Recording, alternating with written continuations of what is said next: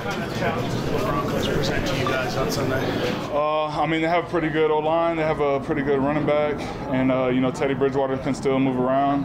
We got to make sure that we close the pocket on them, get some middle pressure, not let him step up into the gap, and, show his arm strength and stuff like that. So I think as far as defense goes, we just have to do a good job up front.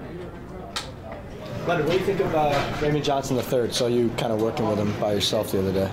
I told him that, he's one of the sneak guys that's going to step up this year that, people probably sleeping on. He's an undrafted guy, so he has that big work ethic, and he's just he's being a sponge out there right now, trying to soak up as much knowledge as possible, and I think he's doing a good job so far. He asking you a lot of questions, or are you grabbing him and showing him? A little bit of both. I grab him to the side every once in a while, and me and him are both transitioning at inside and outside. So I think that's the reason why he comes to me a lot, because me and him are the only ones in the D-line room that kind of play a little bit outside linebacker and D-line.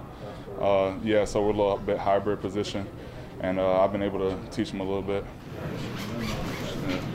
You had a big sack year last year. I'm curious how you approach this year. Like, in order for you to consider a success for you personally, do you need to put up big sack numbers, or do you look at it as, you don't care about that so much? Right. I mean, I think I just got to approach it the same way I did last year, and that's something that Coach Judge has, taught me, and something that I learned throughout the season last year. It's just ignoring the noise. I was able to not focus on any of the outside noise and just focus on my work. And a lot of the outside noise last year was negative going into the year, whereas now the noise is the opposite. And I still have to ignore it the same way. If they say something bad, I have to believe, the same way opposite, and I just have to keep working on. Were you paying attention to it more, like 2-3 years ago? I'm not sure. I'm not sure if I was paying attention to it more compared to last year or not. I just was able to, just like Coach Judge said, just ignore the noise and focus on the process, and just be where my feet are, and just make the best of the day and practice and stuff. As you had success last year, did you find teams doubling you more? It definitely happens a lot, especially when I would play the end position. I was getting a lot of chip blocks and tight end chips and back chips and stuff like that I wasn't really used to, because I played the inside position majority of my career. And last year when I played end a lot more and teams started seeing that I was playing the end position a lot more, I started getting a lot of different looks that I wasn't used to.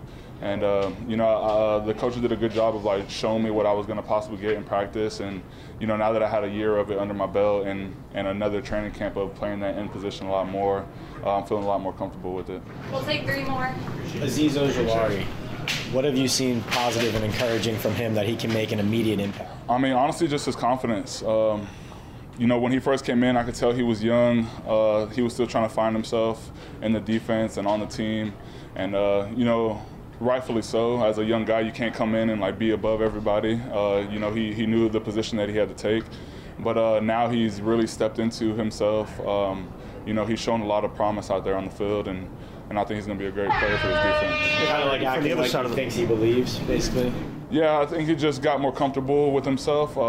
Not saying that he wasn't comfortable before he got here, but just seeing his comfortability level between him and other players, and his ability to just be himself out there on the field and not be like a robot just trying to play a system. Now he knows himself and knows how to play, and he's doing great. For you and the guys on both sides of the ball, what kind of a psychological impact can Saquon being back have for you? Just kind of an emotion, knowing what he's gone through the last year to get back here. I mean, he's a captain of the team. He's a great player on the team, and guys definitely look up to him and respect him. Having him out there on the field would, like you said, psychologically be a big deal for the team. We obviously don't want to rush his process.